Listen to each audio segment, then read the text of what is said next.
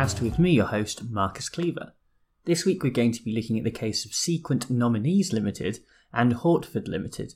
The citation for this case is 2019 UKSC 47. And the case that we are looking at examines how and when a landlord is considered to be acting unreasonably.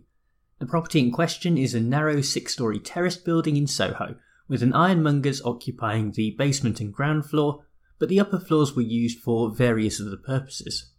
From 2013, the subtenant ironmongers looked to convert those upper floors into self-contained flats, but problems arose when the existing planning permission for the first and second floor, which had been office and storage space, did not allow for residential use of the area. At this point, it is useful to step in and examine what the lease that was agreed between the landlord and tenant said in relation to this matter. Firstly, clause 311 says that a tenant can actually use the building for retail, office or residential purposes, although there is the caveat that the landlord does not give a warranty that this usage will necessarily comply with planning rules. Secondly, clause 319 states that a tenant can only apply for planning permission when they have the consent of the landlord, although importantly there is another caveat here which says that the consent of the landlord must not be, quote, unreasonably withheld, end quote. So where does that leave the current planning application to use the 2 floors for residential purposes? Well, the tenant did seek the consent of the landlord at that time, but the landlord refused their consent. The question then was whether this was an unreasonable withholding of consent. The reason that the landlord gave was that if the planning permission were to be granted, then this would mean that the majority of the building would become residential in nature. This was important because it opened up the possibility of enfranchisement, which is a legal term for the process whereby the leaseholder can compulsorily acquire the freehold via the Leasehold Reform Act 1967. It followed that the landlord therefore refused consent because such a change in circumstances would be damaging to their own financial interests. On the other hand, the tenant argued that this was unreasonable, and they were successful in both the County Court and the Court of Appeal before the landlord made one final appeal to the Supreme Court, which is where we pick it up. To begin with, the justices who gave the majority judgment focused on the time at which the landlord made their decision. After all, there is a big difference between what might be considered reasonable at the start of the lease agreement and what is reasonable when the request was actually made by the tenant. In the end, it was decided that when a promise by the landlord is limited or qualified in this way, then it becomes dependent on the context at the time that the decision is made, as things may have changed a great deal since the agreement was initially signed. To come to a conclusion about the reasonableness or otherwise of the decision made by the landlord, it is important to scrutinise the arguments that have been put forward by the tenants, suggesting that the determination by the landlord was unreasonable. In the end, there were 3 such arguments, and the first of these was that the refusal to consent was inconsistent with clause 311 of the agreement, which, as a reminder, states that the tenant can use any part of the building for residential purposes. The problem is that while this might be true in isolation, it is not true when read alongside clause 319, which makes it clear that the ability to use the building in such a way has to also be consistent with planning legislation. The second argument, suggesting that the landlord's decision was unreasonable, was that this self-same clause 319, which gives the landlord the ability to refuse consent, was actually only designed to protect the landlord from any legal liability in relation to subsequent changes to planning laws. The problem that the majority of justices had with this approach that was adopted in the High Court is that there isn't any compelling evidence to demonstrate that this was the only reason why the clause was included in the agreement. Instead, the correct approach to analysing the scope of the refusal is much broader. It must simply be related to the established landlord-tenant relationship.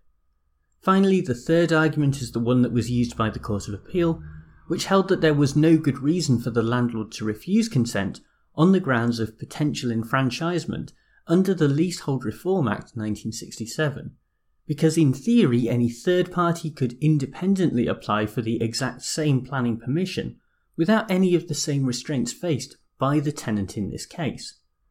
The majority in the Supreme Court accepted that this was true in theory, but in practice no third party had actually applied for such planning permission, and so the refusal by the landlord in this context did still represent a legitimate attempt to protect their interests. Taking all of this into account, the Supreme Court came to the conclusion that the landlord had indeed acted reasonably by refusing consent and protecting their property against the possibility of enfranchisement. Before we move on to our full analysis of this case, it is worth examining the dissenting judgments because, as you will have already heard me say, this was a majority judgment of 3-2. While Lord Briggs gave the majority judgment which Lord Carnwath and Hodge agreed with, there were dissenting judgments from both Lady Arden and Lord Wilson. The main problem for both of these justices was that the majority judgment effectively ignored Clause 311, which should have allowed the building to be used for residential purposes. In an approach that almost aligned with that taken by the Court of Appeal, Lady Arden looked back toward the original intention in the lease agreement, and came to the conclusion that it was surely not the intention that the landlord should be able to use these clauses in order to stave off a small added risk of enfranchisement in relation to the property. Lord Wilson only varied slightly and held that where the question of reasonableness was dependent on the facts of the case, then the Supreme Court would need good reason to depart from the findings of the original trial judge, and that was simply not present here. So this still leaves us with the question of which side is right.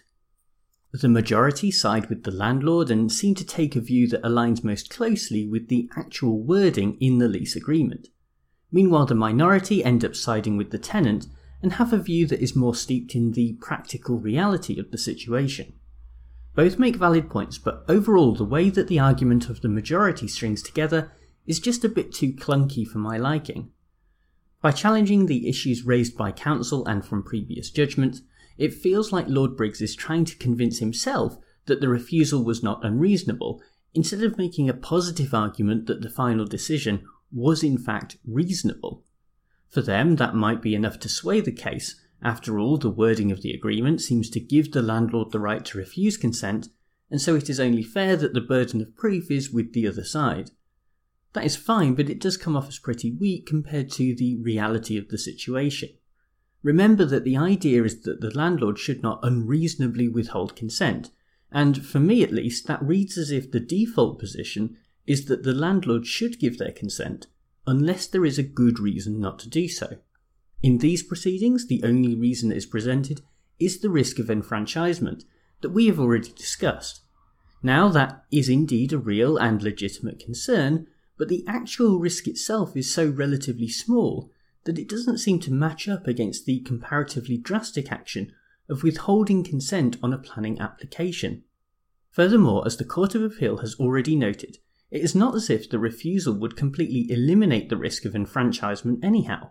This approach by the Court of Appeal would allow you to continue respecting the wording that is in the original agreement, but also apply it to the present day, and furthermore take account of more of the practical realities that affect the situation, such as planning law and the likelihood of enfranchisement. In the end, it is only by paying attention to the way that decisions line up with the way that business is done, and the way that we actually live our lives, that the application of the law can make sense. Well, thank you very much for tuning into this episode of the UK Law Weekly podcast, and thanks as ever to bensound.com who provide the theme music. This is the last episode of 2019, so I hope that you've enjoyed all of the podcast episodes of this year, and we'll be back with many more in 2020, so I look forward to that. Happy New Year to every one of you, and for now, bye!